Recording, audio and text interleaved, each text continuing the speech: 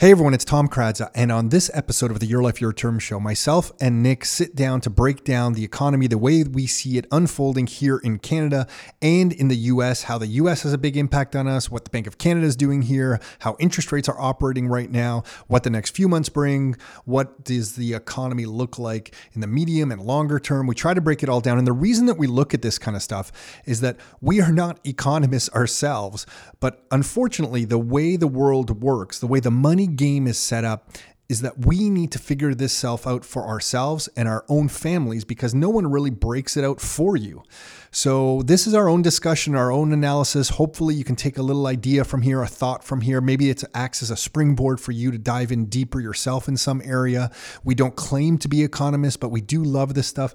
I specifically love researching and reading all this material. It's turned into maybe, a hobby. I was going to say a little bit of an obsession. I just love it diving into this stuff. So it's fun talking about this stuff. It's fun being able to share it with you, but understand that we are not economists. We don't claim to be economists, but this is the research and analysis that we are doing for ourselves, that we are sharing with you in hopes that it opens up some ideas or some thinking around the economy that perhaps you weren't thinking of before. And that's it. And if you're listening to this, understand the first maybe 10 minutes, Nick and I get on some chat about, we're talking about coffee and different things. So it takes us maybe 5 or 10 minutes to work our way into this episode, but we do spend the rest of the time talking about the economy. So give it a little time to just, for us to simmer a little bit before we get going. And if you want more information about the real estate market and what we're doing in real estate, you can find all the reports that we put out and specifically different books that we've shared with investors over the years. We've been told that our newest book is probably the one we talk about the least. It's the Real Estate Investing Blueprint, and you can get a digital copy of that book at rockstarinnercircle.com/books. That's rockstarinnercircle.com/books. So if you want a digital copy of any of our books, you can get them free there. You can buy these books on Amazon, by the way. We sell them on Amazon.com and on Amazon.ca. But the reason we give away the books for free is that our hope is that we can give away enough good information that perhaps if you're in this area, one day we'll work together here at Rockstar. So that's why we're giving away this information. There's no big secret to it. We are giving away. Our idea is that the information should kind of float out there into the universe. And if you think it's good, perhaps that piques your interest enough so that you'll cross paths with us here at Rockstar and the team here at Rockstar, and we'll work together in some capacity in the future. And if not, hopefully you take away some good information and can put it to good use. And that's that. So in this episode, we'll dive into the economy. Let's get started.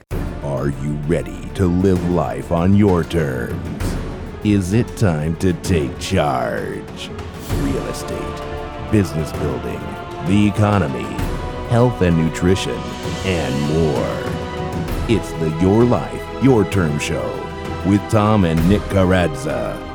Are you ready? Let's go. Nick, it's your brother Tom.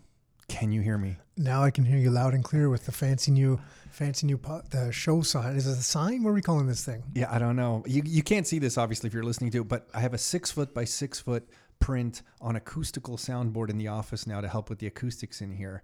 And I was just telling Nick, it's awesome now. This is great. It is huge. 6 by 6 doesn't sound that big until it's on the wall right next to you. In an office, it's actually huge. It is like Your Life, Your Terms show sign. Yeah, it says Your Life, Your Terms. Well, actually, you know what? We'll post a picture of this with this episode, and it has all these words that are meaningful to me over the last, my life. There's probably 50 words on here. Nick, we got to make one for you. Mario was asking if we're going to make one for you, by the way. He wants you to have one too. I don't know. Mike's been collecting his words too. Some of the words I put on there, I wonder what it would look like. It would be crazy if I go back to through my youth and put some of the words of impactful moments. I don't even know if that's probably a scary thing to put up there. You're a different person than you were in your youth, but yeah. No, but it's got to be a timeline. Yeah. Actually, that's what I want. I want a timeline of all the crazy kind of impactful moments. That would be good. That at the time seemed like, those moments that at the time you're like, oh my God, this is like the worst that happened to me. But then looking back 2 years, you're like, thank flipping God that happened. Yeah. That's what I want. Yeah. That actually ties in really well to today's discussion about the economy. Because I was thinking about this whole COVID thing, and it's like everything in life that although there are bad things happening, of course, with COVID, especially in these long-term care facilities that look like a freaking epic disaster in Canada, especially. There's always something that comes. I tell my kids this all the time. Like, you can never think of a moment in time and decide if that's good or bad close to the moment. You have to let time pass and reflect. The health stuff, I think, is always bad. And I just mean, I'm talking about personal, like anything that's happened to my personal health. I think those are kind of, I guess, maybe not always bad, because there's been lessons that have come out of them as well. So I can kind of look at it that way. But, your own health, whenever you go through a health kind of component, like injuries or that type of stuff, those always suck, when I was struggling through those concussion symptoms and stuff, the only thing though is if you learn from it, right, and then you change some habits because of it, and then you kind of go further. So it could be anything, like something simple as like stretching, like your back's always hurting, so you realize that it's tight muscles, and you stretch more and you get better mobility and that stuff.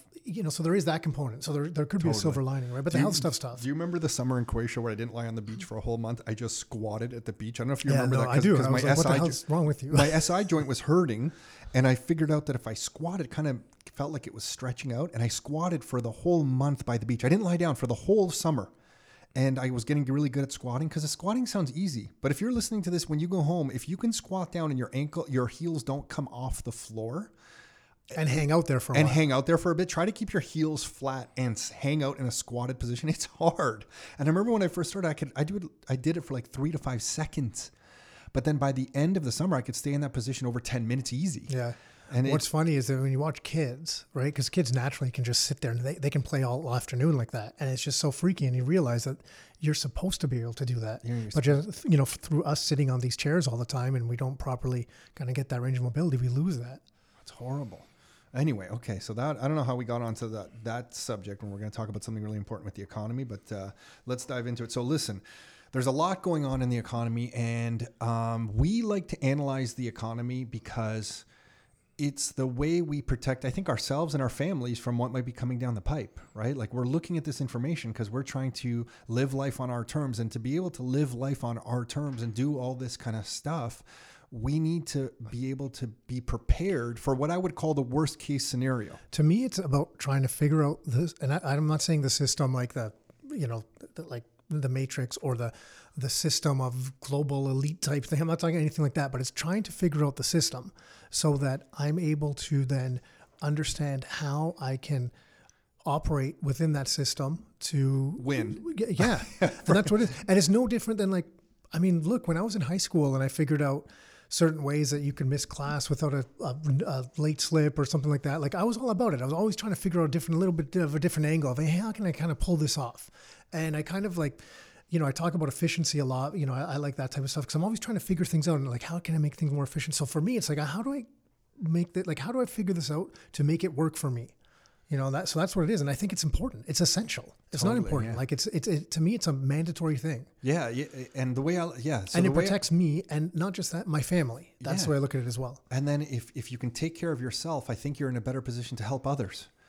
And I feel we're not taught the rules of the game. See, that was nice of you. See, mine was selfish. See, me and my family, you're talking about others. No. I know you. You come across like a real gym guy who's going to lift weights. I know you're a nice person. We've always said you're actually the nicer person. Why, gym guys who lift weights aren't nice people? Well, I think there could be a stereotype. I think there is definitely a stereotype. But no, many gym types are nice people. But what I was trying to say is that without understanding the rules of the game, you can't put yourself in a position to win the game. And I think what we've been trying to do over the years is just figure out the rules of money. And it's what led us to studying the economy. I don't think we had this intent to become economists. We still don't.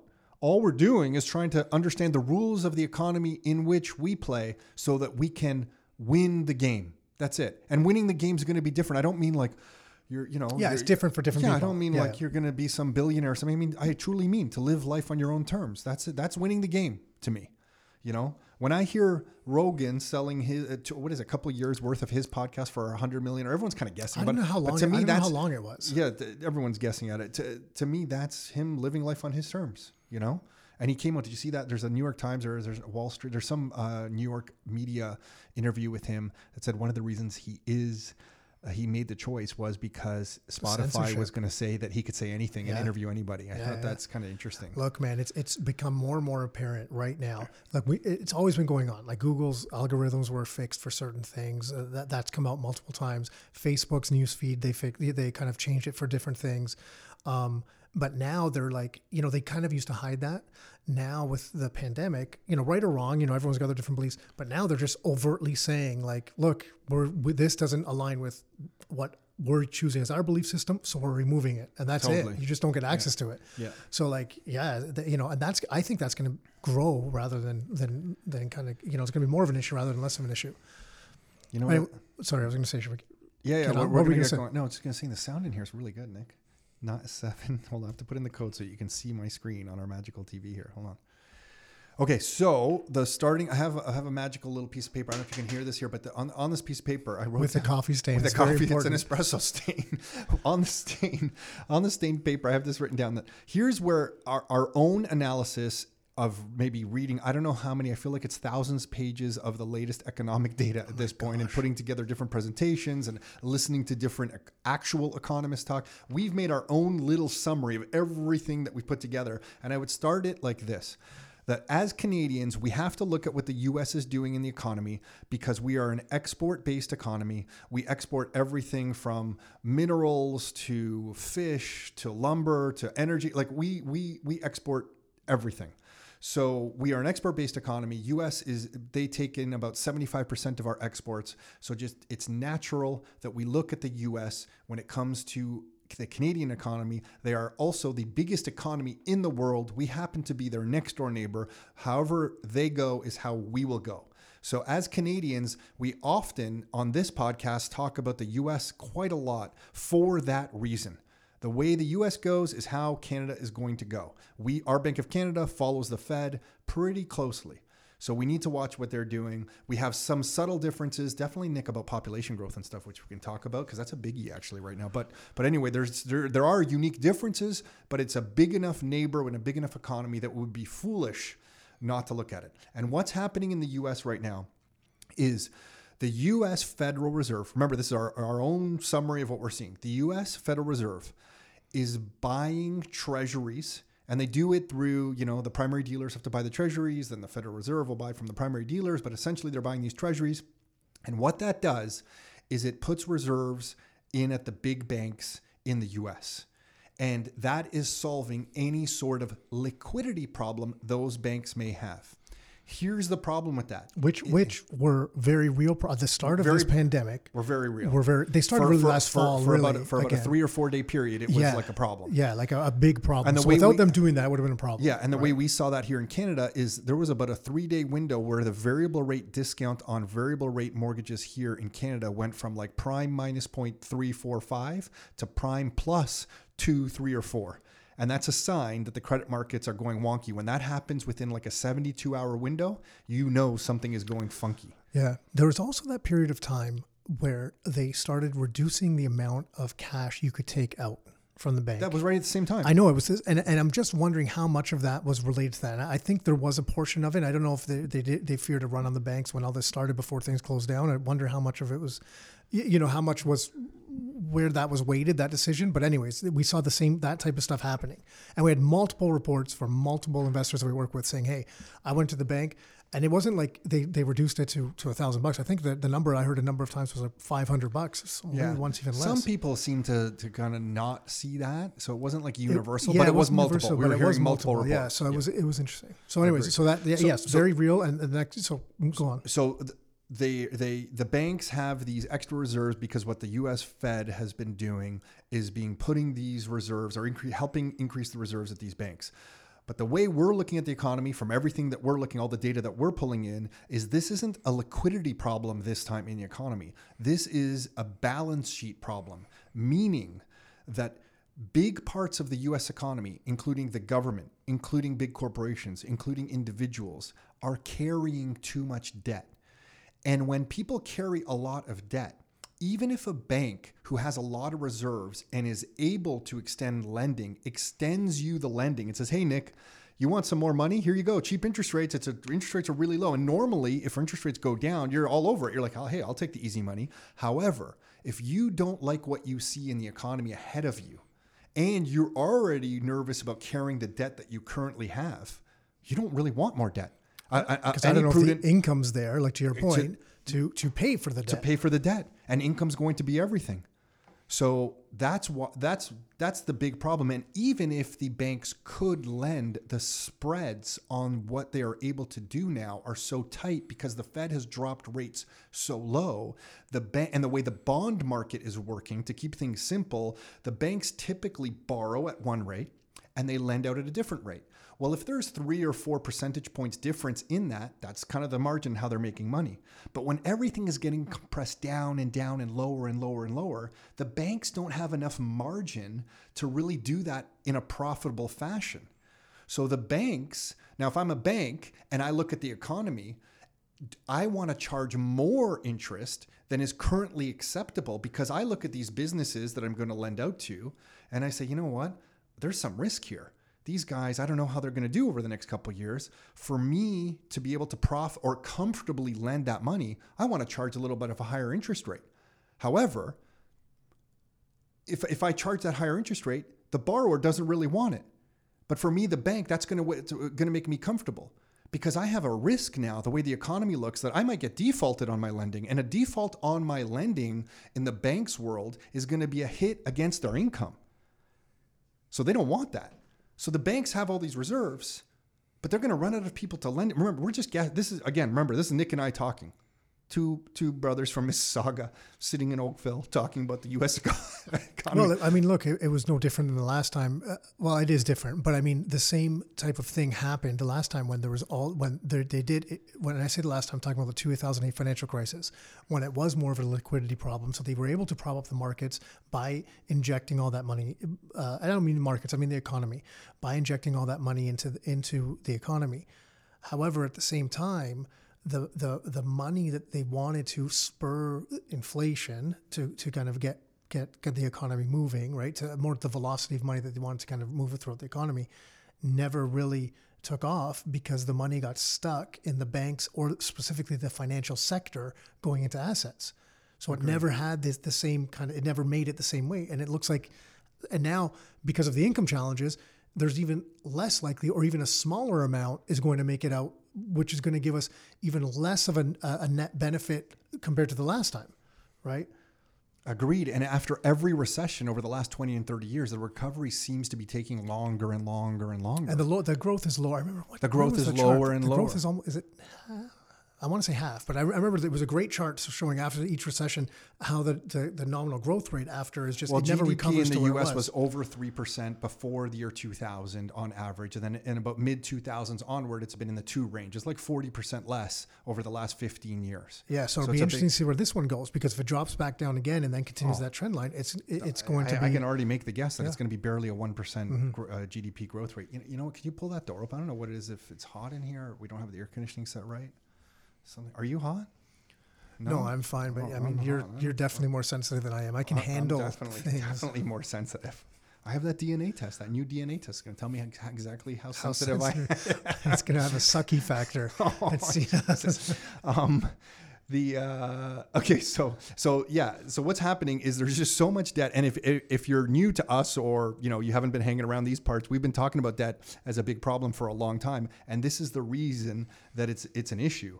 Is that when there's too much debt, you don't get the growth. And this one Harvard, I think they're both Harvard economists now, one wasn't, but that Reinhardt and Rogoff study that has all this controversy around it anyway, it was published in the year 2010. And basically they studied, hundreds of years, I think it's 200 years of different economies. I can pull it up. And basically they say once an economy gets to 90% debt to GDP, that every new dollar that you put into the economy, if it comes from debt, you get less than $1 of economic growth.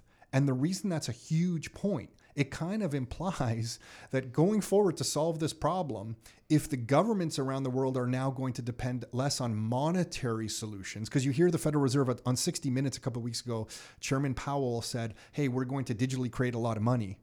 Right? But we could use fiscal help from the governments, meaning they want the governments to spend to try to spur this economy on. And what that likely means is that if that study is accurate, it would mean that it doesn't matter how much they're going to spend, they're not going to get the economic growth, which means the debt is going to increase faster than the economy. So your revenues against your debt are going to continue to go off balance. So it's this weird thing where, what are we going to do? Are we just going to kind of stumble forward? And then things get even more interesting. Like this is like a fascinating time, I think, in the economy. Economists must be just freaking out right now because with rates being basically zero, like the Bank of Canada's overnight lending rate is 0.25. So let's call it like zero. Okay. So if the central banks have their rates at basically zero, what will happen? Wasn't it so much better when the door was open though? You felt that air. Yeah, I'm leaving it open, but just I hear the background voices. If the interest rates are basically at zero, and then the inflation rate in Canada, because the April number just came in and it's like minus 0.02 or whatever it is, but it is a negative number. The way you figure out real rates in an economy is you always take whatever the rates are. So in the Bank of Canada's world, it's 0 or 0.25, and you subtract inflation. But when you subtract a negative number, I remember this from grade school. Minus equals a plus. Yeah. So when you subtract a negative number, you are actually getting tightening. You're not getting loosening. Yeah, you're getting increasing rates or higher rates. Yeah. And for perspective, back in the 1980s, let's say, I'll use round numbers, but let's say interest rates were 10%. And everyone's like, holy crap, man, interest rates are 10%. That's incredibly high. But if inflation was going, which it was going really high, and let's call it for my purposes of my example right now, 12%. Well, then 10% minus 12% is -2. The real rate is -2, which would be less or lower than it is today with rates super low. Does that make sense? Yeah. So the economy is getting this tightening effect at a time when it does not want tightening. Yeah, well, the government dropped rates by 1.5. Essentially, they dropped them from 2%. Yeah. Right? Yeah. And then they went, I guess 1.75. Was it 1.5 in total? Yeah, a point and a half yeah. since this. So but now they're right back to where they were because of what's happening. I guess the question is going to be now if this trend continues or not, and there's going to be differing of opinions on that. But with all the debt you were talking about coming due, and I mean Scotia actually came out already, and they announced what they put aside for bad loans. And then I saw another, I think it was like $8 billion. And I think over all the big five banks in total, they're expecting to put aside about $44 billion in losses for bad loans now because of this. I saw the article, yeah. So that's going to be, there's all bad debt. That's going to bring the growth down further to create, and when this debt kind of like comes crashing down, it leads to these negative numbers, potentially these negative numbers, very, very low growth or further negative numbers. Which or more persistent negative numbers. Like it might not be a 1 month thing, which means we have these kind of higher rates for a period of time, which doesn't help us if that's what they're trying to use to spur the economy. It's crazy. It's great. And then if you are, let's just say you're a financially healthy individual or family, and you do get some money coming in at a time like this, do you feel like just going and spending it? Are you booking the most luxurious vacation right now? Or are you maybe looking at a little bit of debt you have in some area and paying that debt off? So let's say you have some credit card debt. Let's say you have some loan somewhere or something, and you decide, you know what, I'm just going to kind of take care of that now and pay it off to set myself up a little bit here because I don't know what I like to see, I see going forward. The reason that's good for you as the individual, but very bad in the central banking planning world, is that you are making yourself healthier. But when you pay off debt at the source, so different than if I pay off you debt. But if I pay it off at the source, you are actually killing money. Yeah, because when you put something on your credit card, there's essentially money creation is happening. You created it. And that's so when you pay off the credit card, you're essentially killing money. You're killing money. If I pay off a debt that I owe to Nick Carazza, that's different because then Nick, you can take the money and spend it somewhere else. And the money was always in. It's not being killed. Like I can't. And it wasn't created. It wasn't technically created. It would be nice if I do create some in my basement for anyone that's interested. No, I'm joking. No, but you do create money every time you refinance a property. No, I know. I meant counterfeiting stuff, but I probably shouldn't even joke about that. I was taking the serious angle, and you were taking. Someone's probably gonna show up at my house. Hey, can we come in your basement and? What are all these color these advanced color photocopiers? What's this special looking paper? Oh my God! Look, I want to set the record straight. There's none of that going on. Don't. Please don't show up at my damn house. Shit. So basically, I guess just to kind of continue the thought, when economies become overextended, the extra stimulus becomes less effective. So like it doesn't really matter how much lending is being offered, how much credit access exists out there. The economy itself, the individuals and the businesses, they automatically go into saving mode. So we're at this Well, weird... there's no look. You can't take a loan if you don't have income to pay it back starting in the first payment. Let's say it's even next month. You can't take the loan. You can't take the loan because you don't know how you're going to pay the loan. Yeah, there's no And with the it government makes it difficult for the banks to lend because Yeah. they're worried they're not going to get payment on their loan. And with the government shutting everything down, the amount of income being generated by people as a whole have just been drastically decreased. Right? Decreased. Unless we all just get checks from the government forever. Yeah, but that Because I had that thought. I go, maybe there's not going to be any more school and there's not going to be any more work. I know, but then because they're debt based, Because then we're just going to get checks in the mail forever. But so this is the thing where I think, to us, this isn't the way we are looking at it. And again, we're just trying to make sense of it, just like yourself listening to this, is that it's not a liquidity problem. Like there's funding, there's options out there. Well, they fixed although it that. is tightening, and we can talk about what the BDC was telling you and that kind of stuff. And they fixed early on. There was a liquidity problem They that they fixed the fixed immediate. temporarily. It might come up again, but it was then. And they learned from. It seemed like they learned, to their credit, man. It seems like they actually learned something, right? Maybe not everything they should have learned, but it seems like from the financial crisis, they learned that they had to act bigger and faster than they did before to kind of like really nip that in the bud, the liquidity problem, because last time it dragged on and it created more problems. So because they did that, they nipped some things in the bud, and that's why I think there wasn't the same stresses on financial institutions, insurers, and stuff like that as like we saw before. And it wasn't specifically that type of problem either, right? But they did act bigger and faster than they did. They act huge. Right? Whereas they didn't take the incremental steps like they did last time. And I think there's just more to come. This is amazing. But yeah, I mean, you've seen their play. This is amazing in all the wrong ways. Well, I mean, they've opened up their playbook, right? Like the playbook's there. They opened it up. They were very transparent about it before. They've opened it up since then as well. You've been able to see the moves. So this is it. This is them shooting their bullets. And I don't know where you're going to head with this, but there's only a few other scribbles? ones. You can see my scribbles Well, on the there's paper. only a few other ones that there's some that are kind of looks like is what they're leaning or the market's leaning towards, and we're curious to see how that's going to go too. So I don't know if we're going to get into negative rates at all. Yeah, or not, yeah. but So we're starting to see that in other places already, right? What I wanted to talk about was kind of if inflation does continue to go negative, the weirdest thing would happen. So, if we see deflation, right? If we see deflation in the economy, the weirdest thing then happens on top of everything else that we've been talking about is that if you and I borrow $1 today, if we do borrow $1 today, but like, let's say inflation is like -1%, -2%, -3%, -4%. I don't know, -5. It's not going to go to -5 is psycho-aggressive, but -5 is but aggressive, let's yeah. just say like -1, There's very big problems at -5. yeah, you could take a small, well, as an example, you could take 1 or 2%, right? But if you borrow $1 today and there's deflation of 2%, that means next year when you're making that payment back to whoever you borrowed, you're paying with $1 that has the purchasing power of $1.02. And I don't think really anyone understands that world because we have not been brought up, since you and I were born, we have not been brought up in a world to understand that cash can appreciate can in go- value. Your purchasing power can go increase. up Yeah.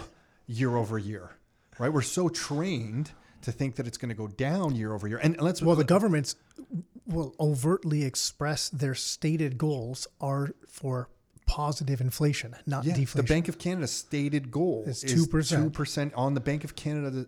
That's their website. That's their whole purpose in life. Yeah. And that's how brutal they are because they never get it right.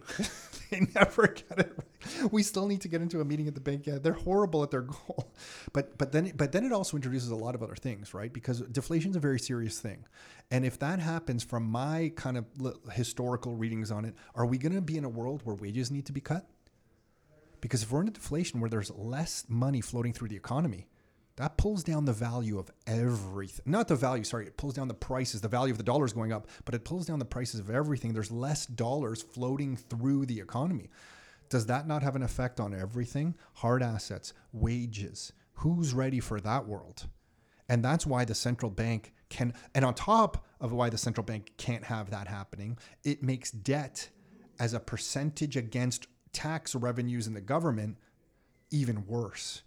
this is a serious, Yeah, like they're going to do everything in their power to fight this. They do not want this. And I think, I forget where I was reading, or one of the economists that I was listening to, and, they said that, like, look, from Bernanke, through the Fed chairmen, from Bernanke to Yellen to Powell. Did I miss one? No, Bernanke, Yellen, Powell. Yeah, right? That's right. Yeah, Greenspan before him. Yeah, this has been what they've been fighting this whole time. They've been very open about we can't have this. Yeah, we can't have and all this. their policies. Then they're getting this. Yeah, and all their policies around it. It's like it's like the one, when you don't want something but you focus on it so much that it happens to you anyways. Yeah. Even though you're trying We've to all do done anything. that. It's almost like that's happening to them. Yeah.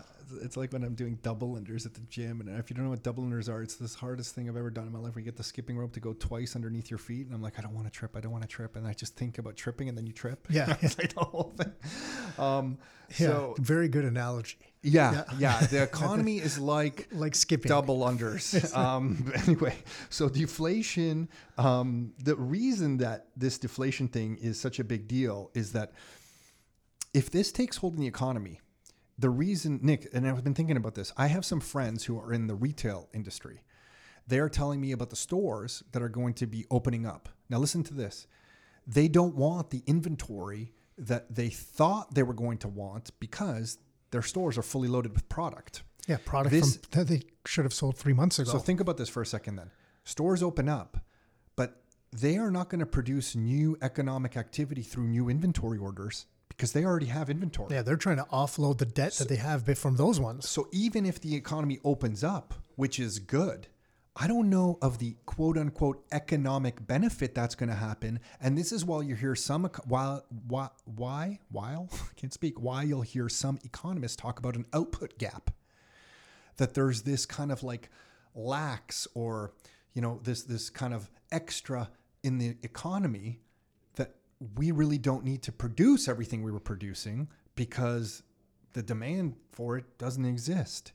And then if you have people saving money and spending less, it kind of creates this self-fulfilling prophecy where the demand's just kind of like not there. And we'll talk about maybe how you get out of this in a second. But the next thing I wanted to talk about, on top of all this, the U.S. are the biggest economy in the world next to us. The demographics of the U.S. don't seem to help them out. I mean, I've been hearing Harry Dent talk about demographics, I feel like, since like the beginning of time. And it was never like monetary policy always trumped his demographic angle. If you're not familiar with Harry Dent, he's basically always said that the economy is in trouble because the baby boomers are going to be retiring, and, they're going to spend less, and it's going to pull down the economy. But the way that was thwarted for the last like 15 years, 20 years, is that the central bank in the U.S., the Fed, just put interest rates lower and made the economy work. And but they're out of ammunition now. They're almost out of ammunition because the rates are like at zero.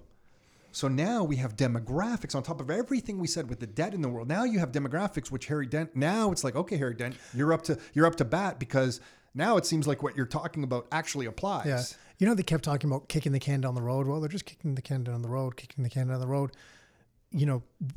It seems like in some capacity, and I don't know, we'll see what else they might have up their sleeves, but it seems like the end of the road is coming, nearer, because they can't kick it down anymore, because again, they're running out of ammunition unless they do things that we've never seen before. And then they have to try to figure out the impact of those. And because we've never seen them before, the impact's a little bit unknown. Is it going to work? Is it not? What's the good side to it? What's the bad side to it? Right? That's, and it seems like, look, we've already headed in that direction too. I just go back because it's just the most recent one. But if you go back to the last financial crisis, the way they injected all that money into the economy, that had never been done before. Like that global creation of money from multiple central banks simultaneously, it had never happened before.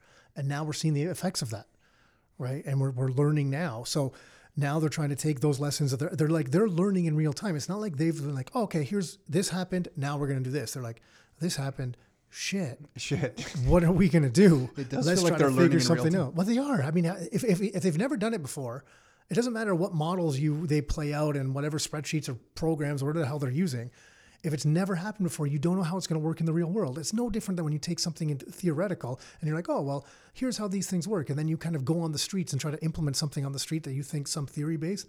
man, when you're out on the streets, there's a number of other factors that you can't account for in any theory-based education environment, like classroom or whatever. Like human psychology. Exactly. You can drop rates as low as you want, but are you going to change Nick Caradz's mind on whether he should borrow or not borrow? Well, if they drop them low enough, yeah, they'll change my mind. I know, but you're a financially responsible person, and you can make that choice. But some people aren't going to even be able to make that choice, right? And so when you layer in, when you layer in the demographics, it kind of makes it obvious that like if people are getting older, it doesn't matter what the Fed does to help the banks out so they have more reserves to lend. If you are an aging population, you have even less reason that you borrow. And in this, I guess, you spend less already. Right. You typically spend less already. And plus you're kind of, you generally tend to hoard your cash a little bit more because you don't know how long you need it for. So, but your needs also go down. Like just even like your dietary needs go down, and you're like in all sorts of factors. You don't buy as many new cars. You're not having kids, so you're not spending money on the household and all this other stuff, right? So overall, your just spending goes down with that age bracket. I was just thinking about the dietary needs.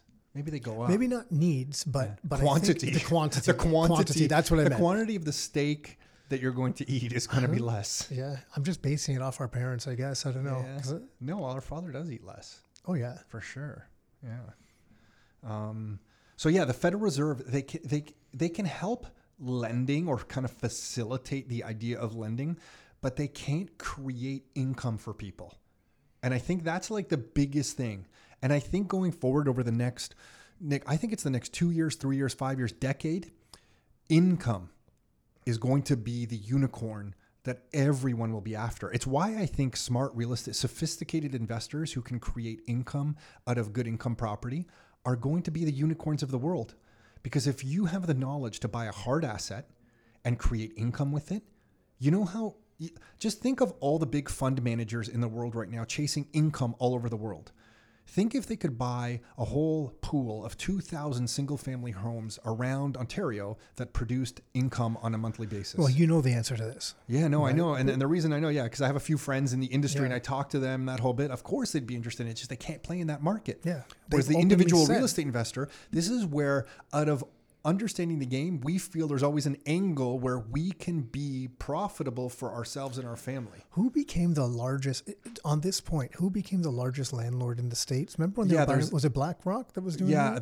There was two or three of them that were just buying swaths of properties. And they started buying those single family homes to purposely rent out. They started doing that a number of years ago. And I'm just thinking back now, I'm like, I wonder if there was foresight in that or not, or they were doing it for other purposes. I don't know if they still hold those or not. I actually don't know the latest on that. But it was interesting that like at a financial institution at that level was starting to play in that market, which is what, I guess a lot of people would consider the mom and pop investment market, where it's like a single family rental type thing. But they were doing it, and they were doing it because of the profit they saw in it, and the profit they were seeing was the income component of it because of where prices were versus rents, and that's why they were kind of acquiring these properties. Can you imagine a fund of some sort calls us and says, "Hey, can you guys help us find some property?" And we just tell them to stuff it. You know what? Go screw yourselves, guys. We're protecting the people we work with. You're on your own. We got this game figured out. Get out of here. Scram. Yeah, that would be good. That would be good. We got to record the call. Got to record. Scram. Okay. We got enough of our own problems over here. We don't need to be helping you out. You take care of yourself. Get out of here. Anyway. So this is the kind of thinking that we're very aware that as the economy opens, I guess what Nick and I talk about, and at Rockstar we talk about a lot, is that as the economy opens, we are somewhat interested to see if this whole, the positivity that's naturally going to occur out of the reopening of the world. Although McMaster just said they're going to like 100% online. Anyway, that's a whole other discussion. Let's just not even go there for a second. But let's say there's this positivity that the world's open. The Toronto Maple Leafs win the Stanley Cup. You realize they're winning this year because we can't have the parade. Because the parade is impossible. This is the year the Leafs are going to win the cup because it's just perfect for Toronto because we can't have a parade. Look, mark my words. We're winning this year. We're a young team. No, but what they got young legs. Is if Toronto wins this year, there is no holding back this city, social distancing or not. It'll be social distancing, be damned. Can you imagine the threats by the government? But there's no holding people back. There is no way. It'll be chaos. Yeah, it will be chaos. And then there might not be the flights to fly. We will make the global news. Global news will be focused on Toronto. Look at these people. What's wrong with them? But hey, the Leafs are important. You have to take some risks to celebrate that. Because look, it might be the only time in your life, no matter what. Oh. Right. So not it You might know be, they're it winning the probably cup will this be. year. No, because you know why? Listen, there'll be a big asterisk next to it, and there'll be no parade. That's perfect for Toronto. Well, the announcement, the announcement comes out today about the NHL's plans to get back. Oh, does it? Yeah, that's there. I was looking at it earlier, so he says it comes out today. So we'll see how that goes. So basically, I guess back to the point of the opening and the On positive. that note, though, I got to be honest. Playing like when you play at that level, right? And I know you're ultra competitive and you're good and stuff, so it still matters. But how different would it be? Like, think of basketball. Like there's Raptors, a Dortmund-Bayern game on right now from Germany, and you can hear the players talking, and they were talking about how they're already seeing in the Bundesliga that the home advantage is disappearing. Yeah, because they don't have the fans behind them. Yeah. Just think, so when you hit that, like I was thinking basketball, like the Raptors last year, because I was watching some of the replays. I'm like, man, when they hit that big shot and everyone jumps up and you get all pumped up, next time it'll just be like, you'll be like, yeah, that's it. You know? Can you imagine Kawhi made that shot and there was no fans there? That's what made that shot even good, was the reaction after, right? So I guess what we're very sensitive to and what we're aware of is, will there be some positivity that's going to come into the economy over the next maybe 2, 3, 4, 5, 6 months, maybe longer even? But then is there a realization to everyone that, oh my gosh, you know, the economy is not really turning around the way we thought it was going to turn around? And in that moment in time, what does the Bank of Canada do? What does the Federal Reserve do? Is that when the Federal Reserve starts putting money directly? Because I believe the Federal Reserve Act does not allow them, from what I understand, to buy things in the economy directly. Like, they can't just start buying, like, we will buy all these jeans from you. They can't pay for things like that directly. They have to just put money into the reserves of the banks. But when they do buy corporate bonds as well. They are playing in the ETF market and stuff like that. Just recently because of this. Yeah, and that must fall under Somehow liquefying the markets and stuff like that. Yeah. But they can't buy things in the economy directly. So, but if that changes, that's when we go from deflation to inflation. And that's why when it could be somewhat confusing if you hear myself and Nick talk, because we believe at this time, you and your family need to be prepared for a deflationary future and an inflationary future simultaneously, because the transition from deflation to inflation can be pretty quick, you know, and it's not something that I think you're going to get like a 3-year warning for. It could be something that happens in a period of 12 months, 9 months, maybe even 6 months. So that's why we believe everyone needs to be set up for both situations. So basically, you know, the Fed is doing this in the States. The Bank of Canada has been sending out their CERB checks and doing everything, and the student stuff that they've been doing, and the money's kind of flowing in. And now if the economy reopens, there's definitely going to be some positivity in the economy. But what we are concerned of is, what is the GDP growth of the economy in the US and in Canada going to do when the labor market, the unemployment rate might be really high, and capital might not be flowing through the economy, because those are two huge inputs into GDP. So if that is not happening, what is going to happen to the economy? And if the central bank see the economy not react positively, what is then their response going to be? And that's kind of where we're at. That's where we're at right now. We're seeing some deflationary signs. We're seeing the Federal Reserve act. We're seeing them put reserves into the bank. We're seeing the Bank of Canada send out the checks, but these checks are going to stop at some point. I know they extended the payroll protection plan, or the Canadian, the payroll, one, whatever that one is, the 3 months. Subsidy, but what happens, unless these subsidy? just go on forever, what happens when these stop? What happens when CERB checks stop? What happens? Well, not just that, and the mortgage deferrals, right? The people that deferred their mortgage, when it comes due, and their payments are going to go up as well. So this is the economic timeline that we're very sensitive to. So the next few months will just be kind of interesting, but the only way to... It's basically the fall. The fall should be when we have a better sense of what's going on, because a lot of this artificial kind of propping up of the market will, I mean, unless those announcements change, should kind of subside by then. We should get an understanding of what the landscape's going to look like based on, I mean, maybe the government finally gets together and gets some sort of standard set of whatever regulations or whatever they're going to put in place, because they're going to likely, like with most things, it's probably going to be overreaching, because that's generally how these things go. Like, it just overreaches one way and then there starts to be some sort of loosening or whatever. So it's probably going to be pretty there's probably going to be a lot of that stuff in place, which is going to impact the economy as well. Yeah, and how much are the banks going to tighten? The banks are I feel like the banks are going to tighten more before loosen. You mean their lending? Their lending standards. Their lending standards, Yeah. sorry. Yeah, the lending standards of the banks, I feel, are going to be cranked higher and higher and higher, because the banks are going to look at the risk in the economy and go, whoa, we're not going to be lending. Well, what's interesting is that from the Scotia announcement, they said, now I don't know where they come, what the market expected versus what they did, and they should have more insight into their books, whatever. But the amount that they provisioned for losses was less than what the market expected. So does that mean they're like, okay, we think these are going to be the losses, and what we're going to do to prevent future ones are we're just going to tighten really hard so that we don't have future ones, so that we can keep this number as low as possible, right? We don't know. It'll be interesting. Well, we kind of do know. Like, we're starting to see signs of that already, really, right? But the government's coming out, and I don't know if we spoke about this here or not. I mean, this was pretty open. The government's been coming out already and is trying to kind of get the banks to be lending the money, and the banks are being resistant to it.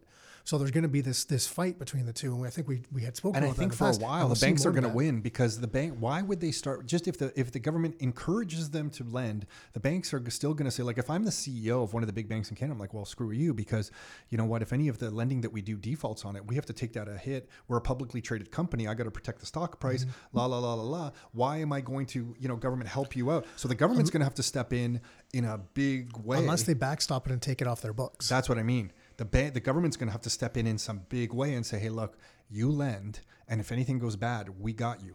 Yeah, which is what we were seeing CMHC do, financial crisis, and again this time is they were buying mortgage securities from the banks and taking it off their books to reliquify them so they could to have further lendings. Yeah. And on Canada's website, actually, right now, it has been saying that the Bank of Canada's website, they do say that they are currently intervening in the markets. And I wish we could get more data around, and they say intervening in the financial markets. It's right there, plain as day, on bankofcanada.ca. I wish we got to know what exactly they were doing in the financial markets currently. And it's what I do appreciate about the U.S., although they definitely are, have some crazy issues in the U.S., the way they publicly put out their information around what their economy is doing is really good. It is way easier to find U.S.-based information. Easier. The thing is, it impacts us directly because the handful of times through history that the Bank of Canada has really diverged from the same types of trends or programs that the Federal Reserve has done have been very few. And when they have happened, the Bank of Canada has had to kind of revert course to where they've been. Totally. So, it's like 3 times in the last 30, 40 years. Yeah, they've had to kind of reverse course. So it doesn't. You can't fight it. No, our economy is just too small. Too small. We have their moves just impact us too much. So we got to kind of watch that. So it's well worth understanding what they're doing, because it can impact us the very similar way. So if we were to break down the options that we have now, but you didn't talk about the. I'm just looking over the population growth stuff, which we didn't get back to. No, in Canada, yeah. I'll talk about that in a minute, about properties and stuff. But I guess at this point in the economy, we have the option. What they can do in the U.S. or in Canada, you can save your money and pay off your debt. So that's an option for the economy, which I'm sure the central bankers don't want, because saving money isn't encouraging the economy to grow. So that's not that's not their preference, although it might be a great, smart idea for the individual to do. And I'm sure the personal savings rate is going to go up greatly in Canada and the US over the next few months. But that's not the answer that the central banks want. Or they can issue more debt and just kind of struggle along the way it's been struggling along, or they can get directly involved in the economy and start influencing the economy directly by printing money and not just liquefying or creating reserves in the banks. They could start playing in the economy in a much more active way, and that could spur on inflation. Or there has been talk. Where was I hearing that? Some of the past. Yellen. Wasn't Yellen having Janet Yellen? Wasn't she having an interview where she kind of mentioned that they should start looking at that? I think she did. Now that she's not at the head anymore, she's like, you should start looking at that. Yeah, it's not. You don't hold my feet to the fire anymore. Because the last option is you default on debt, and to me that's not really going to happen, because the people who are holding that debt are a lot of the biggest power players in the U.S. They're a lot of the banks. So they're not going to want that to happen.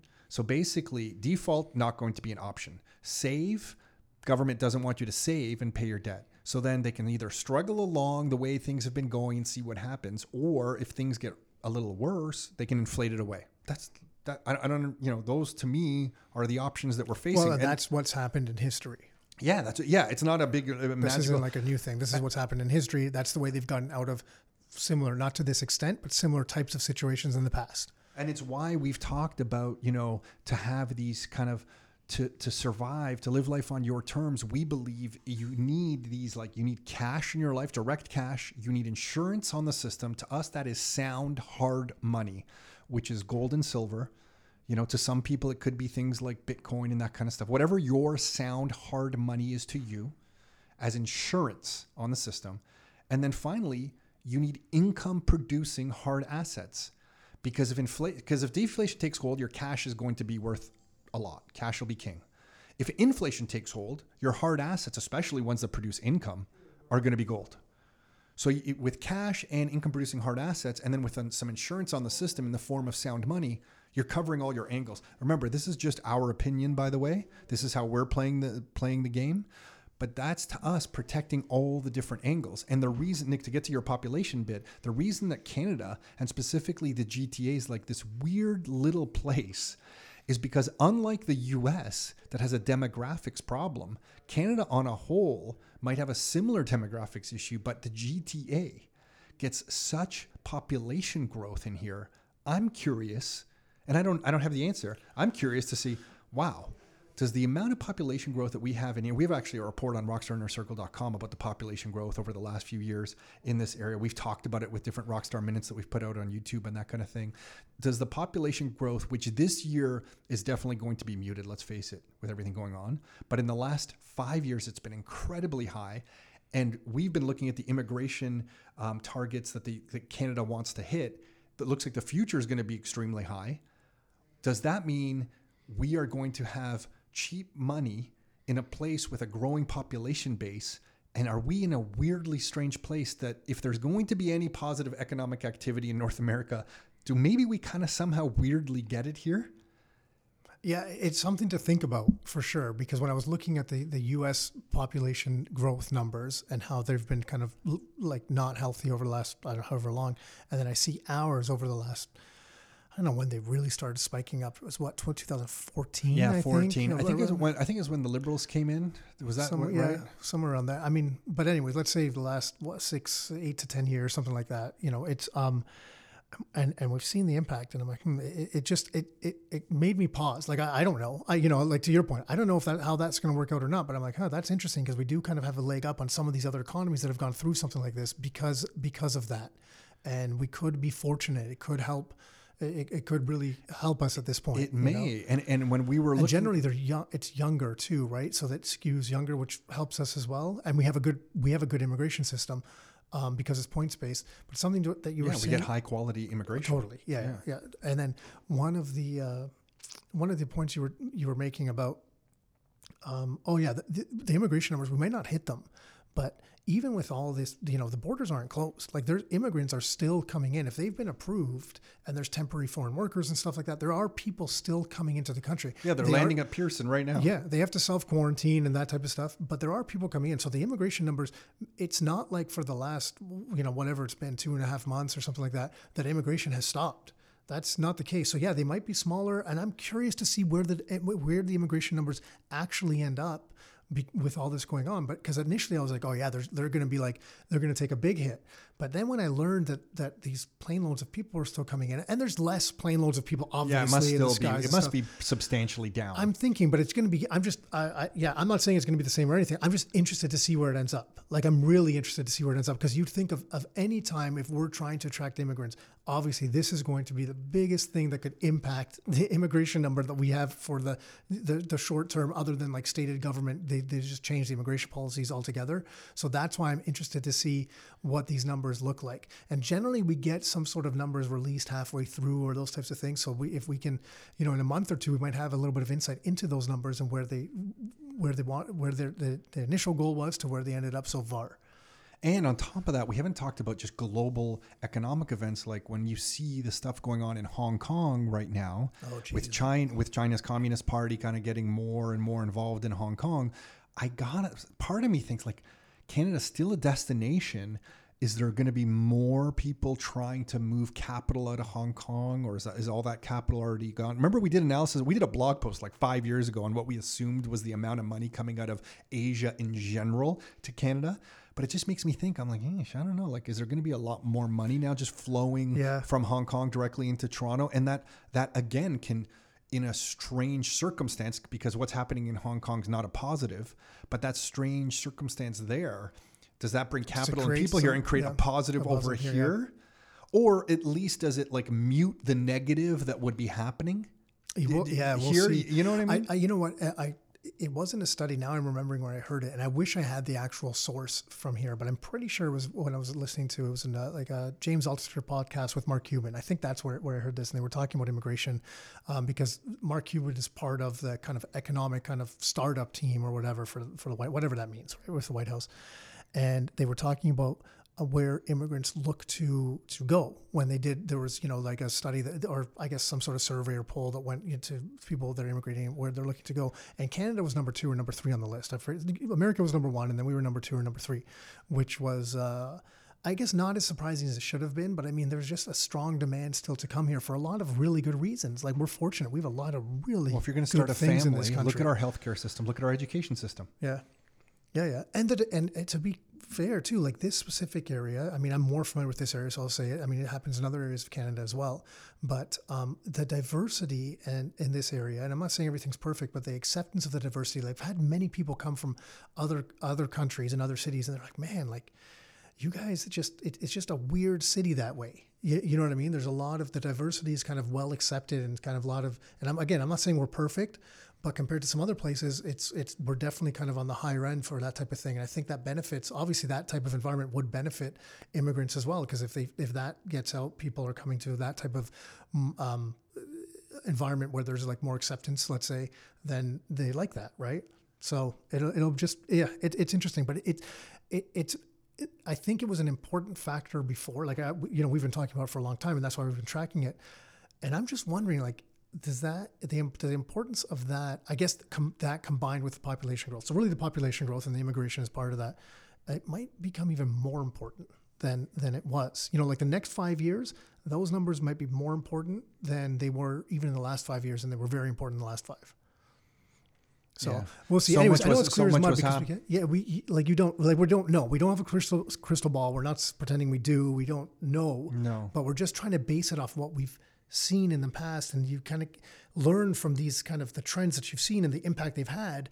And if those trends did that, then moving forward, if it looks like they're going to be this, what's the impact? Well, you can kind of see the patterns repeating. Exactly. And sometimes the pattern gets a little stronger and stronger as it repeats, and you can kind of see it and anticipate some of these moves. There's just a lot in today's environment. There's just a lot more unknown because so much is dependent on the government. Like there's so much regulation going to be forced down our throats, whether, some people are happy about it, some people aren't, but it's coming. Which is almost a shame because it turns all of us into these armchair economists that we don't want to be. Like, why should you and I be looking at the economy to try to figure out the money game in our lives? Like, it should be pretty easy. Like, produce something of value, a good or a service. If the economy or the marketplace responds and makes that profitable, that's all you really need to know about the economy. Let's face it. Yeah, but it just doesn't work. But it doesn't work that way, and it forces all of us into this armchair economist. You got to figure out the game. You got to figure it out, and it's kind of like it kind of sucks. Somewhat it's fun. I do. Well, it gives you something. Really get a kick out of it. It's a hobby as well. Yeah. But it's an important one. You got to have at least a little bit of an understanding of the rules of the game, so then you can play it to win. Yeah. Right. And I don't mean to win to crush other people. I mean for yourself. Yeah. Exactly. It just goes back to just creating the life you want for yourself. Right. Yeah. So I think there's more to talk about, Nick. Let's leave it at that for now. Anything else that you wanted to share about the beautiful image up here and all the words on the screen? I think now when people come and they're on the Your Life, Your Term show, we'll ask them to pick a word and they can talk about it. What do you think? Sure. Yeah, that's a good idea. These things, this thing looks good. No, this thing looks good. And I don't know, we covered a lot of economic stuff. So hopefully it was worthwhile and made sense to some people and stuff. It's been worthwhile to us, and that's why we keep diving into this stuff. It's not just worthwhile. I'm kind of understanding. It's important. It's been essential to us. Yeah. And even if you're not getting what you need from obviously from this pod, not that we would be any sort of competent. No, maybe we gave you source. something to think about. And Exactly. go look for the sources that you value and stuff. Yeah, 100%. If a little thought here encourages you to do the research for yourself and your family, that's all we want. We want you to live life on your terms, and that means expanding your own knowledge on this stuff. Don't listen to what we have to say on this stuff. Use it as a little bit of a springboard, perhaps. That's it. That's it, everyone. Until next time, your life, your terms. Hey, everyone. So hopefully you enjoyed that talk about the economy with myself and Nick. We're going to be doing more of this over the next few months, probably a little more often than we have in the past, just with everything going on. So stay tuned for those episodes. And if you are listening to this and you want some real estate investing information, you can find all of that at rockstarinnercircle.com. So that's www.rockstarinnercircle.com. If you are not part of our weekly email that goes out to tens of thousands of people across Canada, you can register for that email at rockstarinnercircle.com as well. So that is www.rockstarinnercircle.com. That's it for now. Until next time, your life, your terms.